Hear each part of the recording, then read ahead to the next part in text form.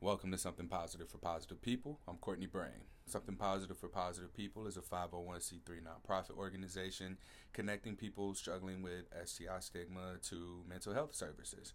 Today's episode features Allie, who's someone who has gone through the therapy services herself. Allie, how you feeling? I'm feeling pretty good today. We just got done working out, so my endorphins are high. Yeah, this was the best time to record. I was like, hey, you want to do this exit interview or what? And I was like, sure, let's do it. Normally we go to Pancake House, but we did that yesterday. Right. And then y'all wouldn't be able to hear if we were at Pancake House. So. So I slept so good yesterday after that food. Oh I went straight home. I tried to do stuff and be productive. I passed out on the couch. I never fall asleep on the couch. I sat down for like a good 10 minutes and then was like, okay, because I had stuff to do. Because I was like, okay, you ate. It was wonderful, but now we got to be productive. Yeah. But last night, that sleep was amazing. So let's go ahead and get into it because we got to be still. There's construction happening outside. Yeah. And I don't want to have too much dead space or small talk. So That's fine. you're someone who was enrolled in Something Positive for Positive People therapy services. You were one of the initial people that I connected. I didn't have a process, still don't, in place, but I had the money and I had the resources. So it was just a matter of just sending the email, connecting you two, and then you two coordinate times, and I'm out of the loop outside of what you share with me.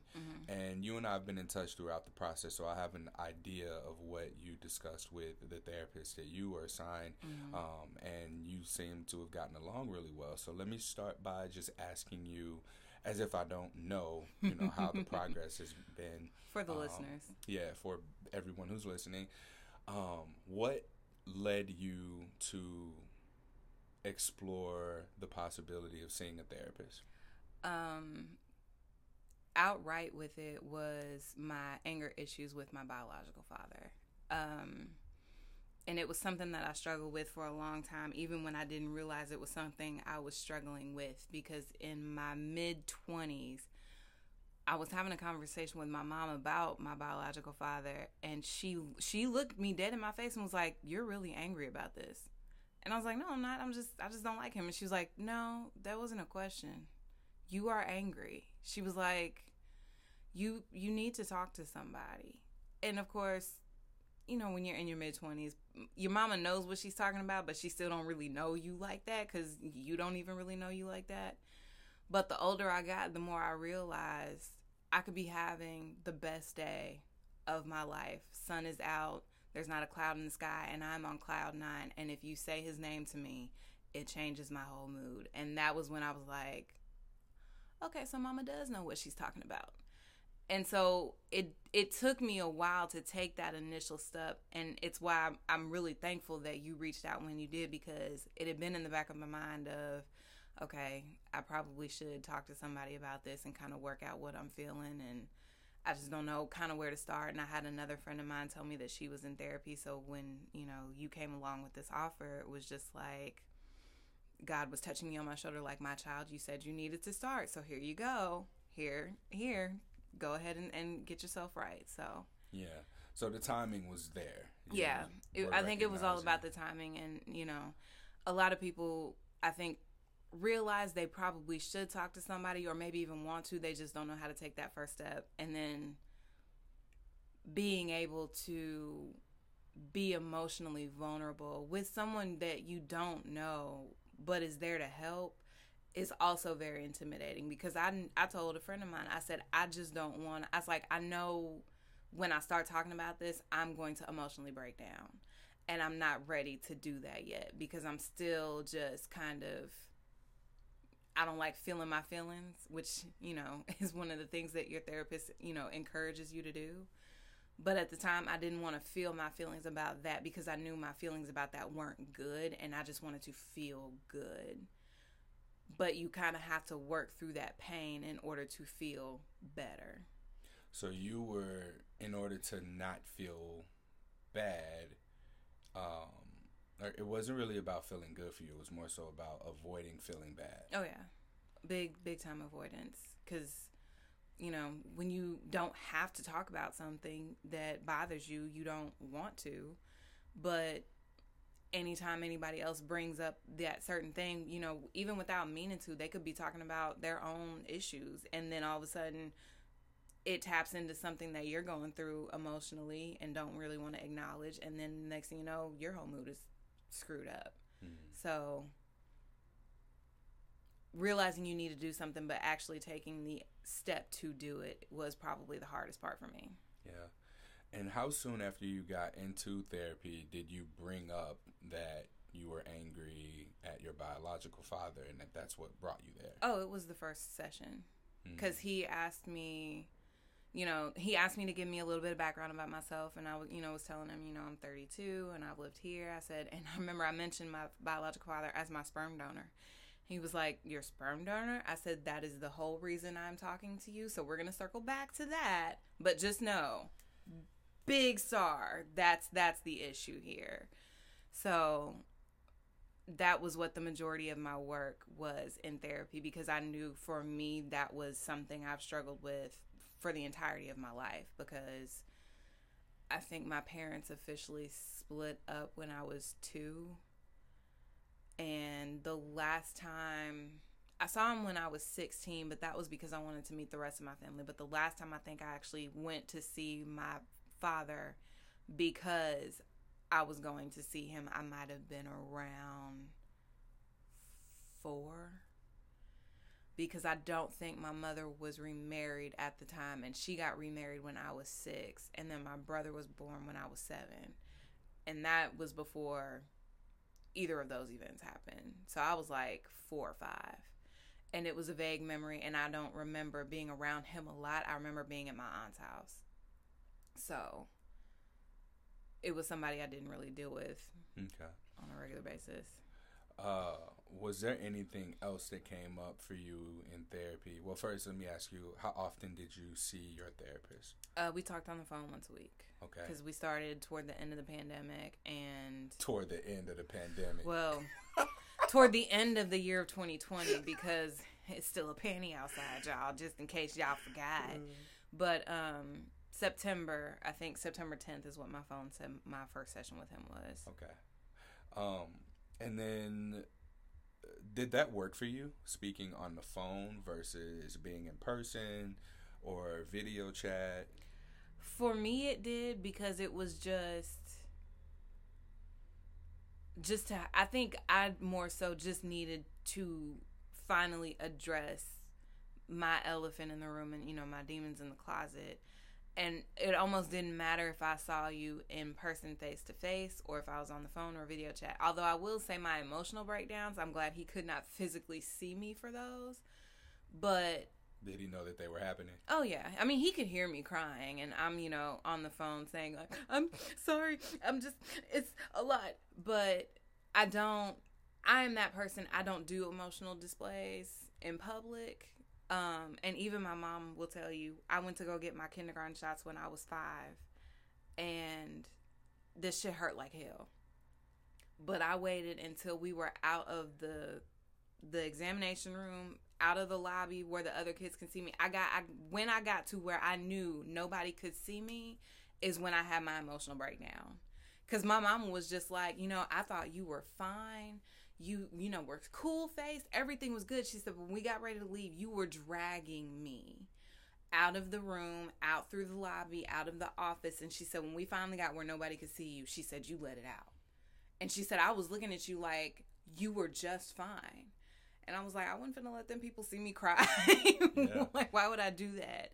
So I think, you know, having the emotional breakdowns was one thing that I didn't want to do, because, you know, you hear people talk about how they don't like their therapist. And so it's like when you do all this emotional unloading, you want to make sure you can do it with somebody who, A, isn't going to kind of say something accidentally backhanded and make you feel worse. But also, you know, these are my deepest, darkest secrets and things that I've been dealing with for years and years and years. And I need to make sure that you understand that this is a process, not only, you know, for the two of us together, but also for me to even say some of this stuff out loud. You brought up a good point. You brought up a really good point about not having someone say the wrong thing. Mm-hmm. I never thought about it in a way of, you having an emotional breakdown or breakthrough, or you're in a very vulnerable space, Right. how damaging or healing it can be simply to just have someone holding space for you that you can trust not to do more harm. Exactly. So even if that looks like them letting you have the silence that you need in order to feel what you're feeling, or if it's saying the right thing or saying it's going to be okay. I don't know what the experience was for you, but when you had your breakdown on the phone with your therapist, what was his reaction and what was your response to his reaction? He, let me get my emotions out, because there would be times when he would ask me a question and I would be, crying, especially that first session when I finally said out loud what my problem was. He was just like, he's like, I can tell you're very emotional about this. And I said, this has been this has been an issue as long as I've had memory. So I've been carrying this around for 30 years, as long as I can remember being able to feel a feeling. And so he, was just encouraging, take your time. If, you need to take a minute and call me back, we can do that. And I was just like, no, I think I was more so the one that kind of pushed myself to keep going. Whereas I knew I could talk and he would give me the space to feel whatever it was I was feeling for as long as I needed to feel it for. So I appreciate the fact that he didn't, try to rush me through what I was feeling, try to kind of like tidy up, like, okay, you're crying, but we don't need to do that because we need to talk. No, he just let me feel what I was feeling for as long as I was feeling it. He would ask a follow-up question and allow me time to, answer and get myself together, depending on if I could even speak, because I was crying so hard.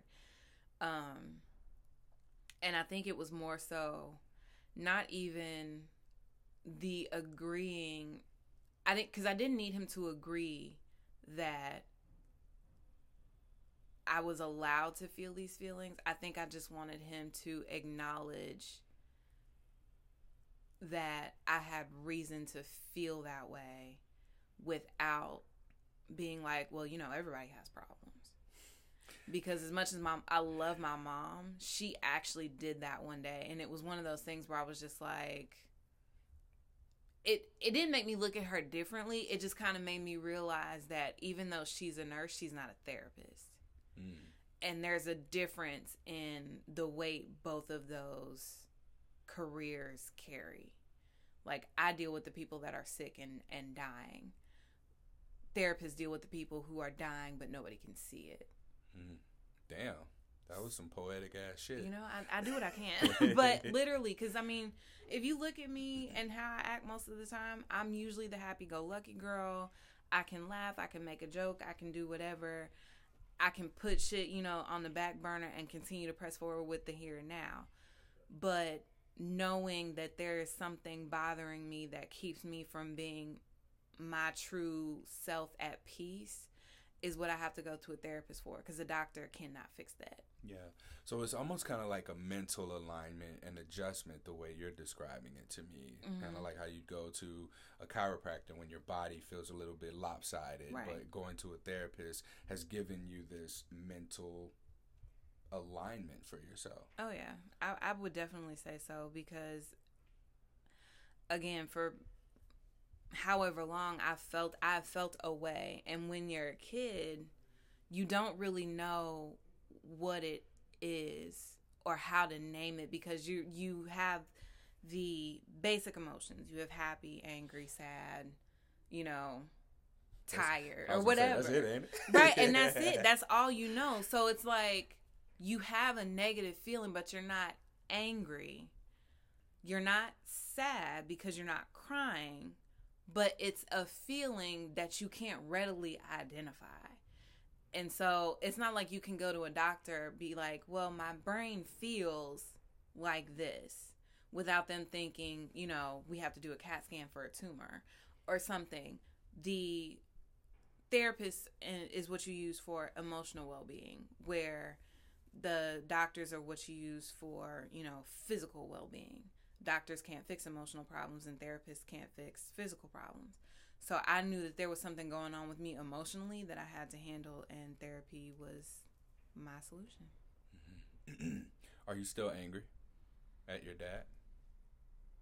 I think it's kind of more so turned to indifference now. Like, I wrote him a letter.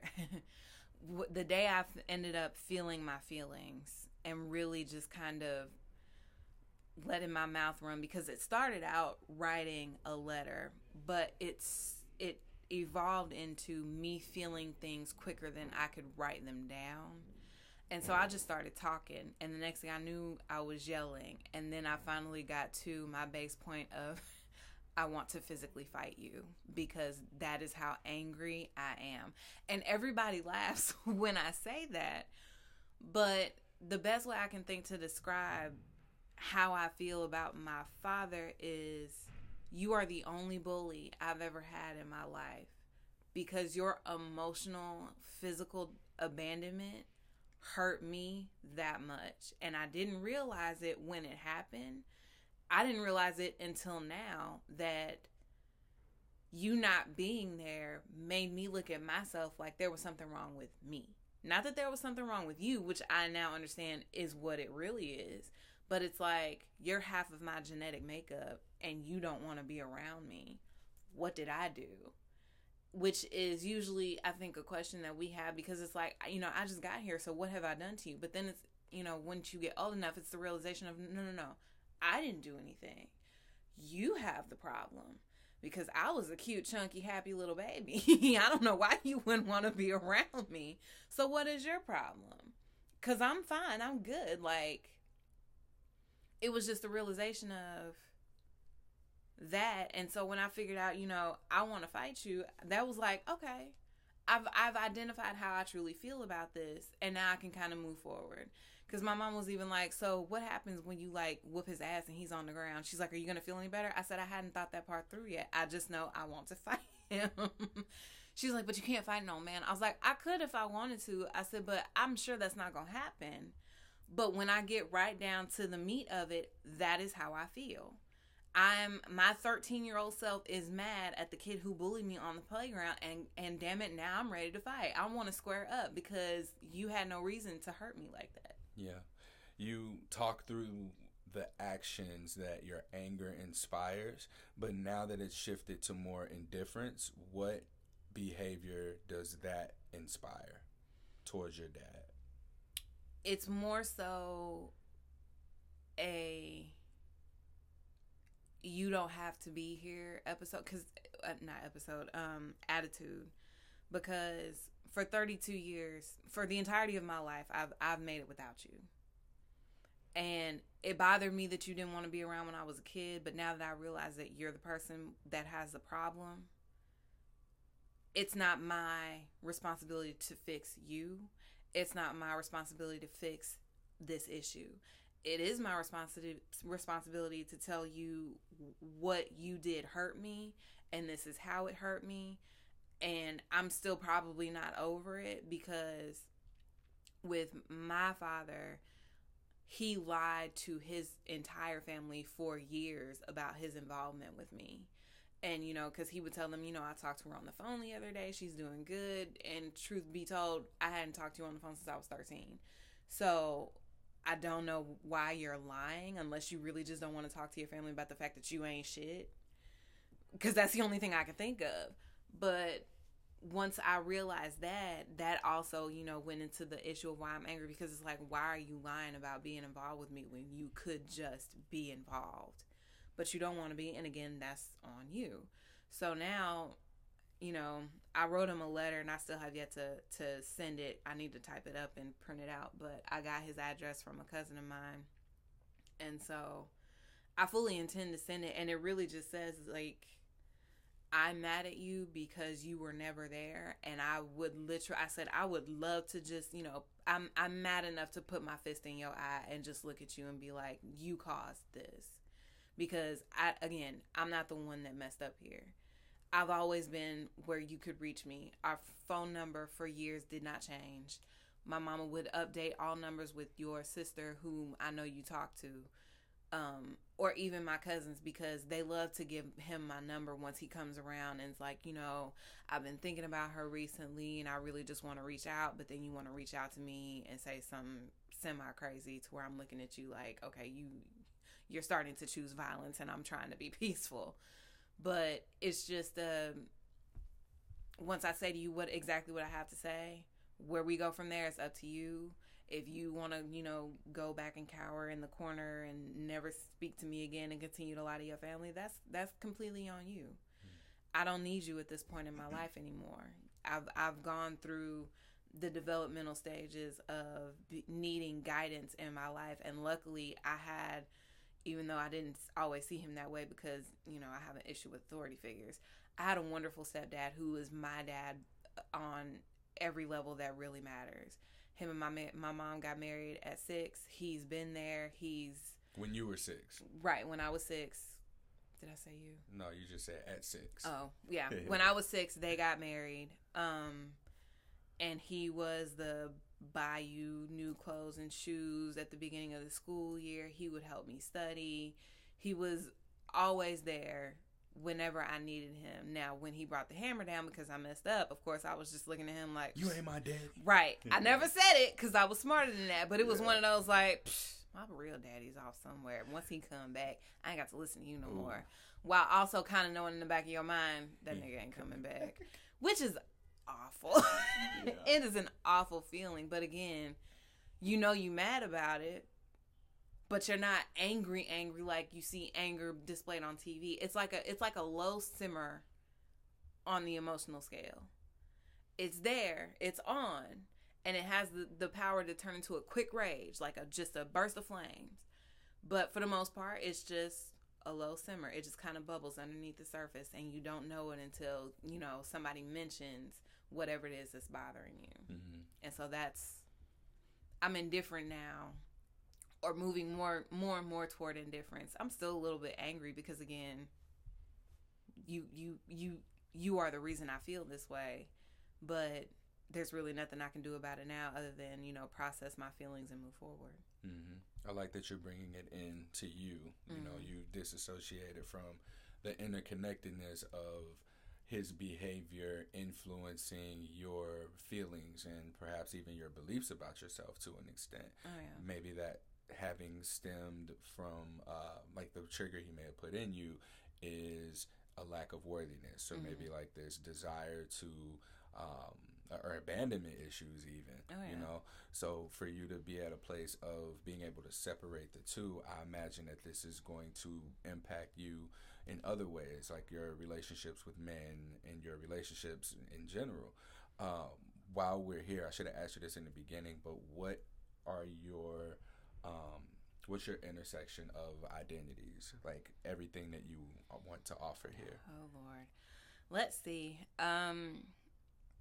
My mother is Black and German, so there's the intersectionality of my race, because it's, when you look at my skin color, I'm Black, but my hair is usually what gives it away because it's a little bit looser of a curl. So I remember hearing a lot when I was a kid, what are you? Because it's like, we know you're Black, but something else is going on there as well.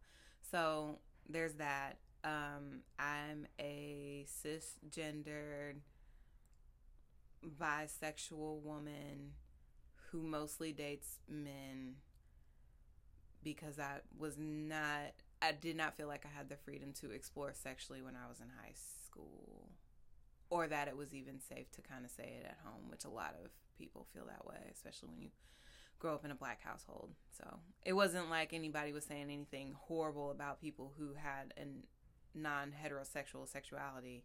It was just one of those things that you just kind of heard around. It was like taboo.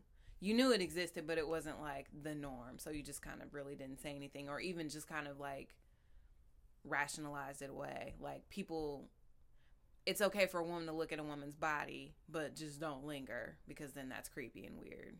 And now it's like, well, actually, that's just being a person who's bisexual. So there's all of that. And I think that's it. Okay. So, I mean, whatever else you want to offer, just things like able-bodied, perhaps like field of profession, etc. Able-bodied, ICU nurse. I'm fun size. I'm only 5'4" and 7/4. We talked about this earlier. Oh my goodness.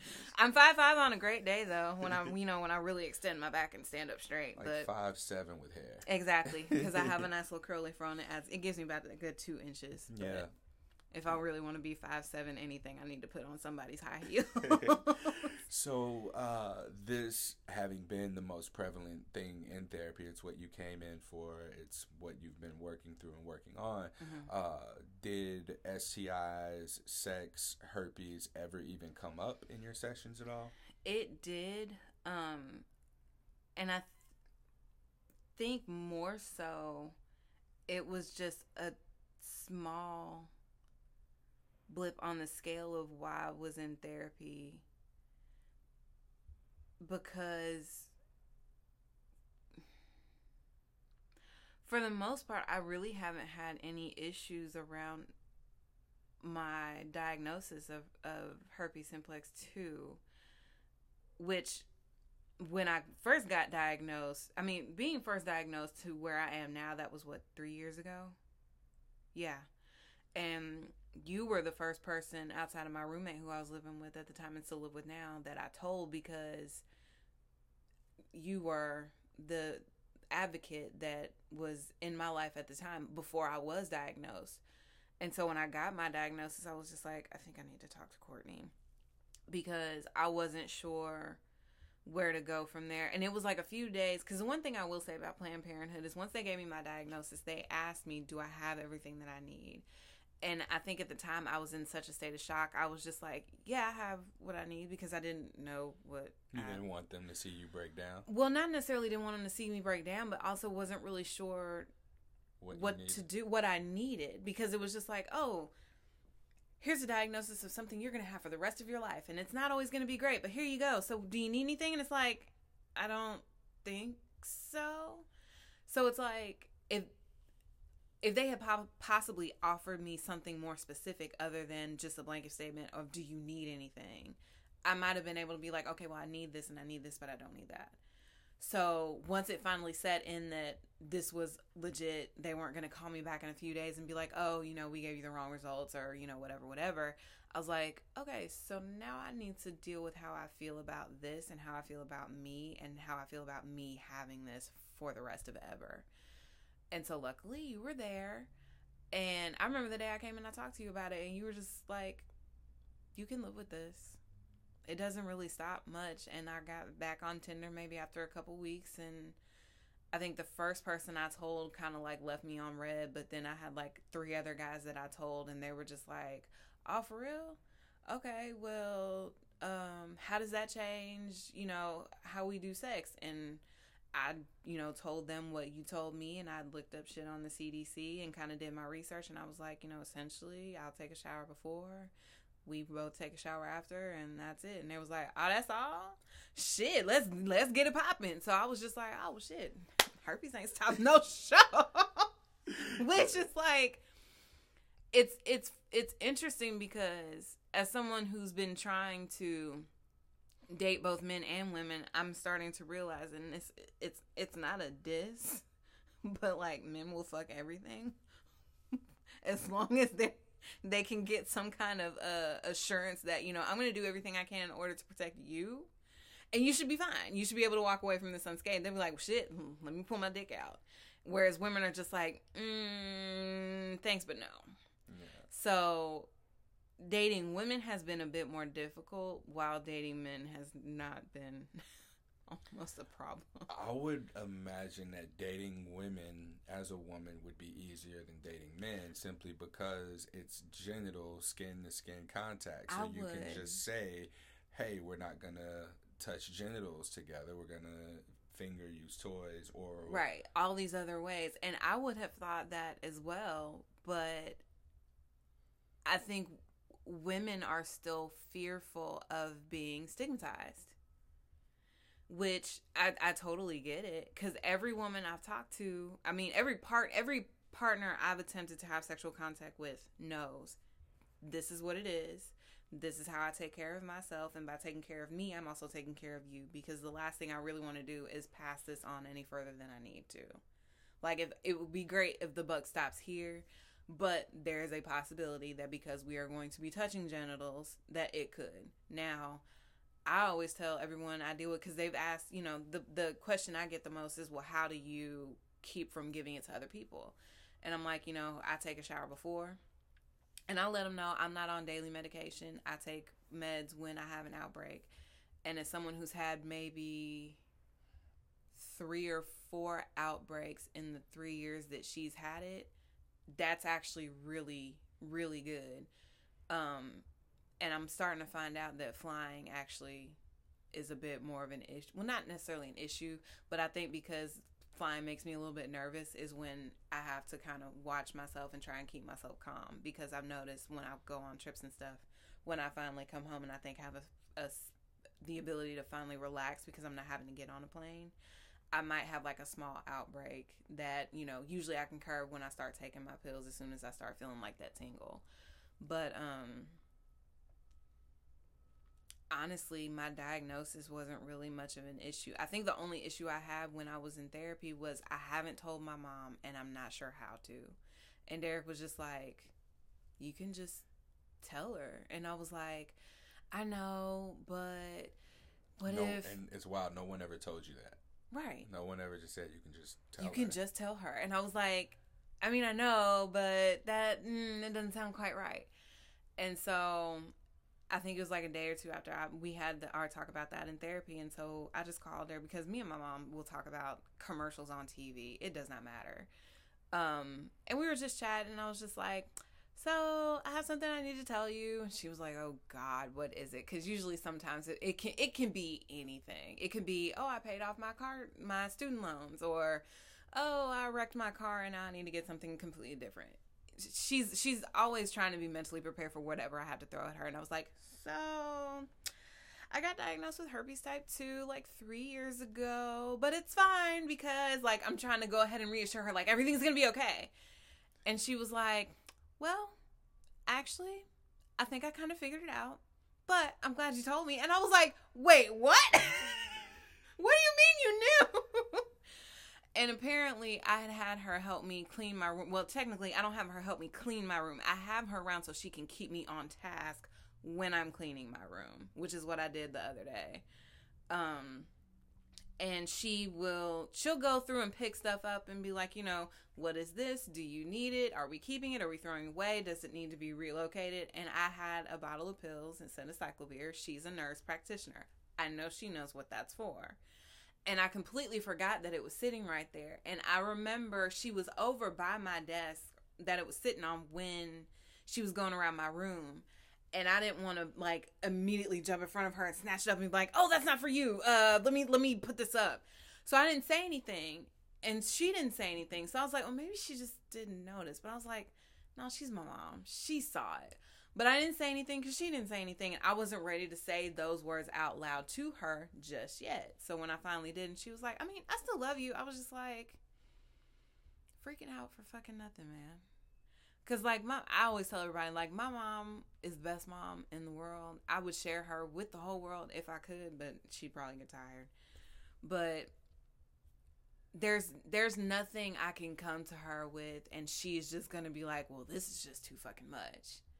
It's never been that way. I don't think it ever will be that way. And I always tell my friends, I'm like, if you need somebody to talk to and you don't want to tell your mama, trust me, you could tell mine, and she'll just be like, girl, you are fine. You just need a hug and a cup of tea, and it's going to be fine. And so after I told her that, I was just like, well, shit, as long as my mama love me, I don't need nobody else. Do you feel like that was something that you could have done, telling your mom, had it not been for the guidance from your therapist? I probably could have. It just would have taken longer. Because I'm one of those people, I don't really like to talk about myself. And if it's something that I feel like could be perceived negatively, I really don't want to talk about it, like, at all. But again, he was just like, why not just tell her? And I was like, because what if she, like, has a problem? He was like, then that's something you can deal with then. He was like, but it's not like you purposely went out and sought to get this. It's not like you planned it. You know, he was like, if she's a nurse, she would understand that, things just kind of happen sometimes. And so I think that was kind of like the thing that I was just like, okay, yeah. Because truthfully, I had an abortion in 2016. And she was the first person I told. Like, I didn't tell anybody. I didn't tell the person I got pregnant by. I didn't tell my best friend. I didn't tell my roommate I'm living with now. I didn't tell. She was the first person I told. And it took me like a couple weeks to tell her.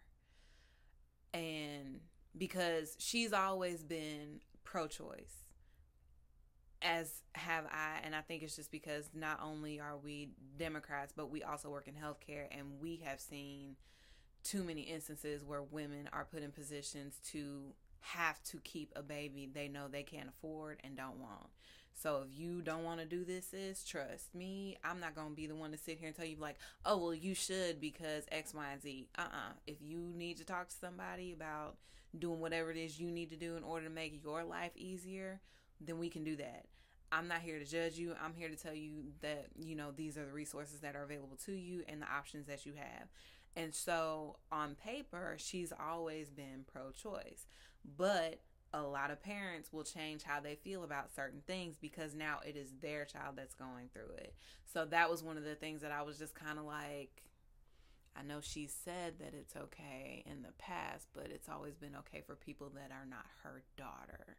So we just gonna have to tell her, and it's just gonna have to be what it is. And she can be upset, but ain't shit we can do about it now.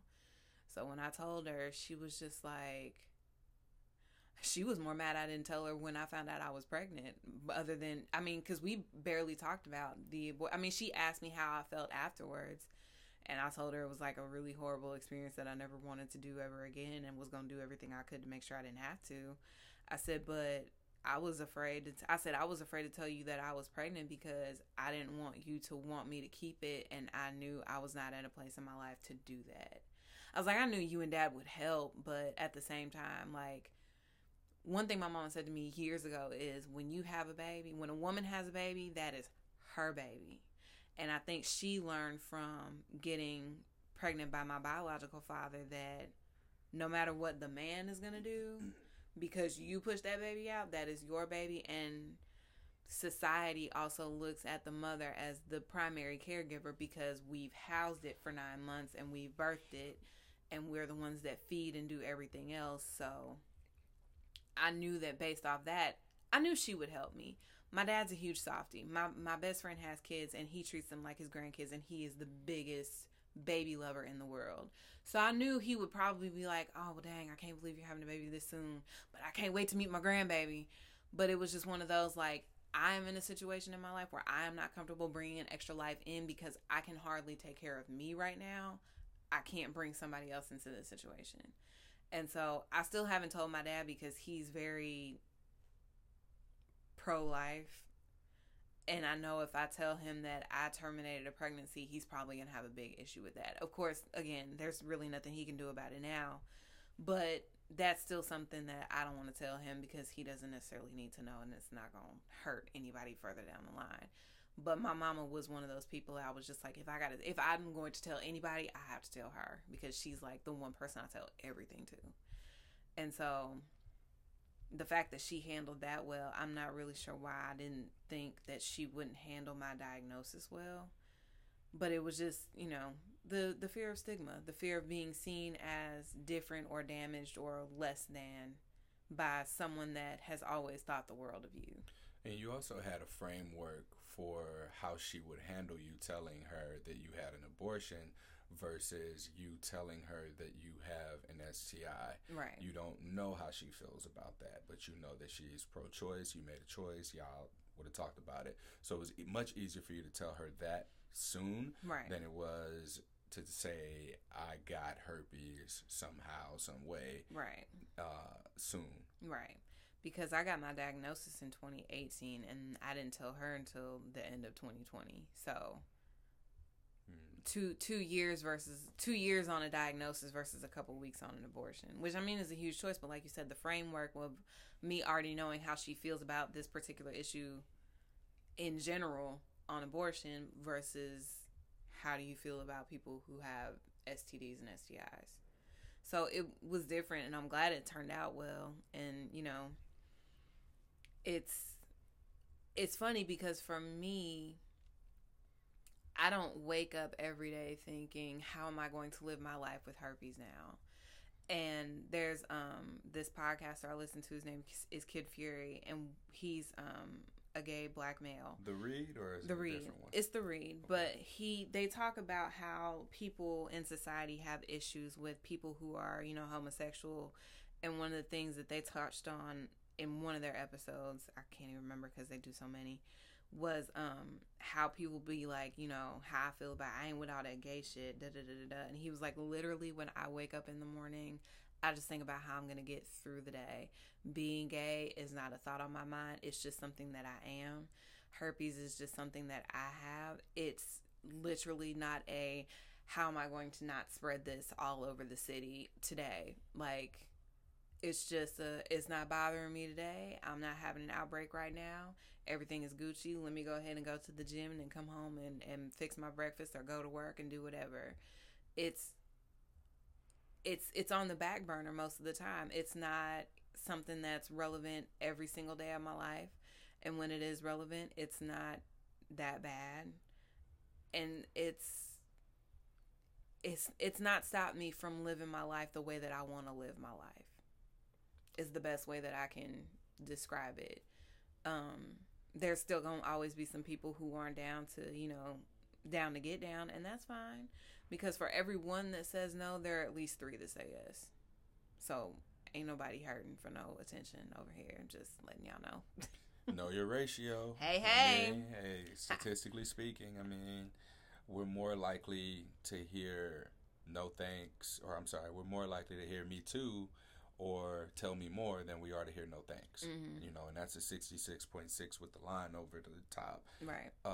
Probability of receiving the response that we're hoping for from a partner after a disclosure. Mm-hmm. So yeah, just tying this all together, do you feel like you got what you needed out of therapy? Oh, absolutely.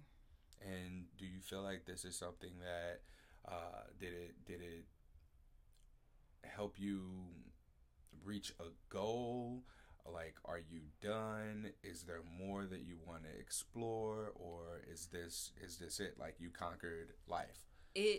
I mean, there are days when I feel like I conquered life because I'm not. I think the one thing I said for sure when I started therapy, because Derek asked, "What are you wanting to gain from therapy?" And I was just like, I just don't want to be angry anymore. But through therapy, I've learned that being angry is a natural emotional response to something that upsets you. What is not okay is being angry all the time and doing self-damaging or damaging things to others because you are angry. Okay. There are ways to work through that and get to, you know, a better place. Am I done with therapy? Absolutely not. But right now I'm just kind of taking a break because everything else is, you know, pretty copacetic. And that was, I've handled my biggest issue, which was how I feel about my biological father. Okay. And I told my mom, I'm like, you know, now that I know, I can really just, you know, haul off and hit him in his jaw, and I can give him that warning and be like, you know, I said I want to fight you. Now we can talk about it, but if you start saying some slick shit, like, it's go time. You know, I've gotten there, so it's better because now I'm just like, well, again, you don't have to be here if you don't want to. And if you don't want to, that's fine, because I've made it through 32 years without you. I'm sure I can do it for the rest of my life. But if you want to be over here and be involved with me, you going to have to act right, because I don't need you at this stage in my life. Okay. So definitely we'll go back. probably to talk about these feelings that I have for this gentleman. That was going to be my last question. We got probably 15 minutes left of time. Fine. But I wanted to ask if therapy has changed your relationship with yourself, and if so, how? And then how it's changed your ability to do relationships with people around you, whether family, friends, coworkers, partners. What's the difference that you notice? Therapy has definitely changed me within myself. One of the things Derek pointed out that stems from my abandonment issues with my biological father is that I will try to take on the world by myself, not ask for help, and do it all. Because he called it, I think, super independence, which... That sounds way better than independence. Don't it? Because I know I've always felt like, even though I can ask my parents, if I don't want to ask them for their help, then I'm the one that has to be able to figure out how I'm going to make shit shake and, you know, continue to do what it is I'm doing. I know I always have my parents as a fallback, so I really appreciate, you know, their love and support. But I, for me, want to make sure that I can do it on my own without asking anybody for help. Now, the problem with that is sometimes when you want to let someone else pick up the slack, you don't know how to say that. And not only that, you probably already anticipate them saying, no, I can't do it, before they even give you an answer. So sometimes you just don't even ask. But now that I've gone through therapy and I realize that all of that is really just how I've coped with feeling emotional abandonment from my biological father, and realizing that it's okay to ask people for things or for help or, you know, for assistance. Just because they say no doesn't mean that I don't deserve help. I don't need to anticipate somebody saying no before I ask a question just because the person I feel like should have been there was not there. They're not the same person. Even though the emotional abandonment probably set me up to feel like all men would abandon me because the most important figure in my life did. So why wouldn't everybody else? Again, goes back to me feeling like there's something wrong with me, and then figuring out, no, it's just something wrong with you. So I have finally, in this relationship that I'm in now, because I didn't want to use that word before, I asked for a not necessarily a super small favor, but just a favor. I was getting my car worked on, and the guy at the dealership, it was a car alarm I was trying to get installed, told me it was going to be like all day, and I was there at like 11:30, and he said that they didn't close until like 5 or 6, and the car should be done by then. So I didn't want to sit around and wait.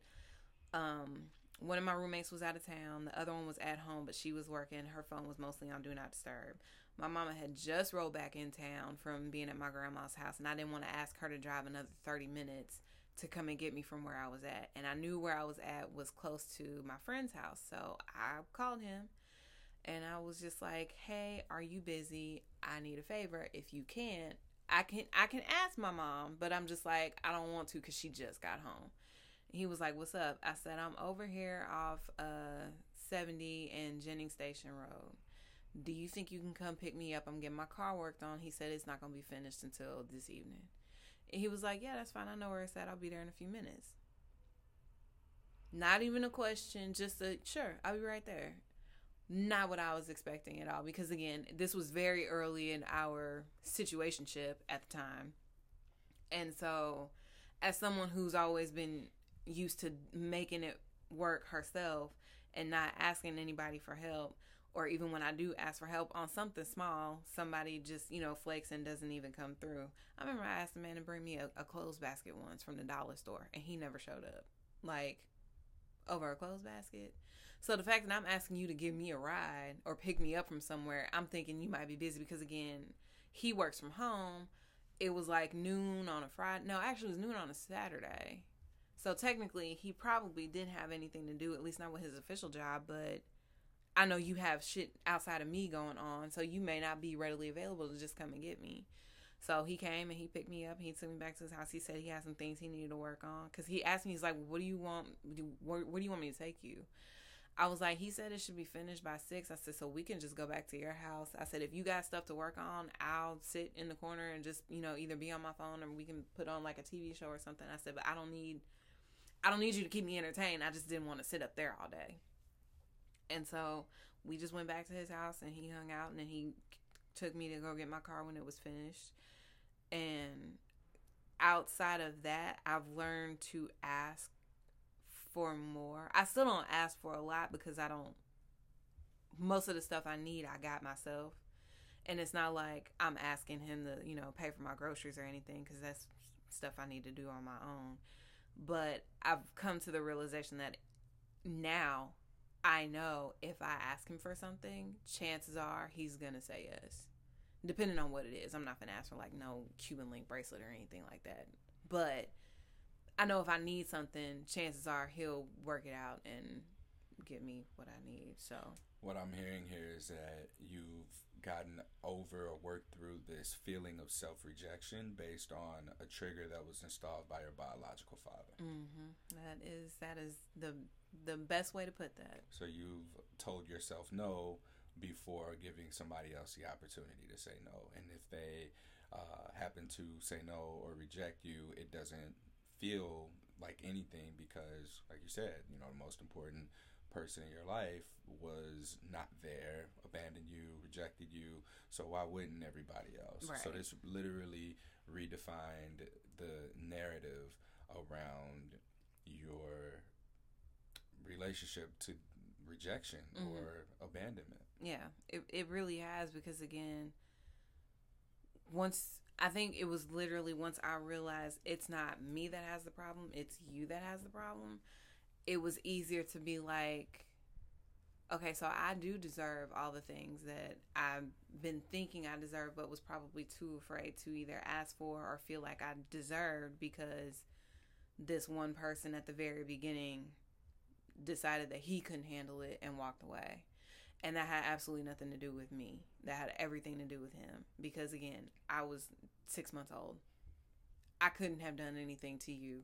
It's not like, the power in my little baby hand was so strong that when I just slapped you, it just like knocked all sense out. Like, I didn't do anything to you.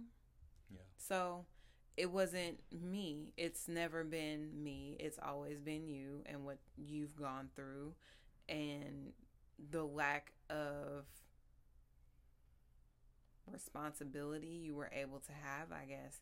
Because, he's the baby in his family, and all of his siblings kind of look at him like he really needs to fix this. And I'm like, I'm old enough now where I don't really need him to. But if y'all, right, I'll be willing to work on it if he is. But again, if you don't want to, we ain't got to, because I'm good over here. Yeah. So. All right. This was good. You mind me sharing this with the world? I don't. Have at it, world. All right. All of you probably need therapy anyway, just to be perfectly honest. And I'm not saying there's anything wrong with you. Don't think that just because somebody tells you you need therapy that you are literally crazy. You're not. Now, I do talk to myself out loud sometimes, but sometimes I need expert opinion.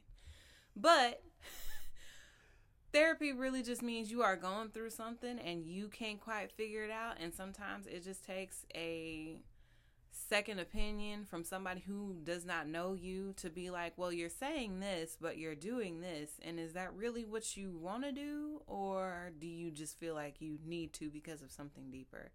Trust me, the road to self-discovery is a hard one. Because it's difficult to look yourself in the mirror and be like, all the things you do stem from something in particular. And we need to get to the root of that. Therapy is not easy. There have been days where I have had my therapy session and then I just lay in the bed and watch Steven Universe after because I literally don't have the emotional capacity to do anything else. And that is okay. It is okay to feel your feelings, y'all. I know we don't like to do that, but it's cool. It'll get you where you need to be mentally so you won't be so triggered all the time. I need to mention I'm gonna put daddy issues in the title. Hey, all that's right? fine. As long as you No, know. put daddy lessons. That's the Beyonce song. Oh, daddy lessons. All right, we can do that. All right, thank you so much for your time. I appreciate you sharing everything that you have and opening up. Hopefully this will inspire people to, at the very least, consider a therapist, even if it's not directly with something positive for positive people. But what I hope that people understand is that the therapy is not all about the herpes at all. You know, that may not even come up. And you were a good example to use here because you had already been in a good place with your diagnosis prior to me presenting the opportunity to see a therapist to you. So I'm glad that you were able to go in with something in mind to work on and then be able to work through it and come out of it, you know, understanding, okay, well, you know, I got what I needed and here's how I'm going to move forward. So thank you once again for sharing. Oh, you're very welcome. Thank you again for Derek because, whew, lifesaver. All right, that concludes this episode of Something Positive for Positive People. Please like, rate, review, subscribe to this podcast on whatever platform you listen on. And those reviews that you all leave are very helpful in bumping us up the ratings on rankings, not ratings, on whatever platform it is that you listen on. I understand the discomfort around leaving a review and having your name or email or username associated with it, but at this point, I mean, it's 2021. You know, let that be a step that you take to initiate some kind of an action that inspires the continuation of resources like this. The more uplifting that we get as people who are advocating not only for herpes education, but also mental health. You know, this is something that extends beyond just within the community of people who are living with herpes. This is bigger than that, and it's about health, period. So sexual health is mental health. That's an argument I'm going to encourage people to try and fight me on. You won't win. Like, you can present all the facts you want. I have all of these experiences that I have coming in on a daily basis that say otherwise. So I'll attest. Hopefully this is something that helps. You know, if you want to get involved, you can support Something Positive for Positive People by making a donation. Visit www.spfpp.org.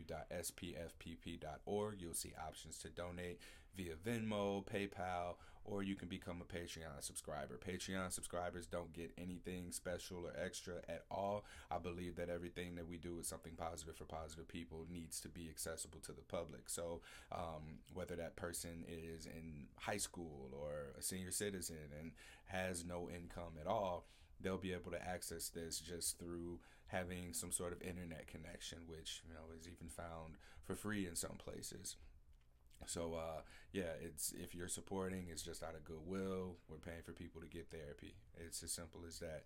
And this is just an inside look at what it looks like to have therapy. So if you're interested yourself, don't hesitate to reach out and we'll figure out how we can work together. Till next time, stay sex positive.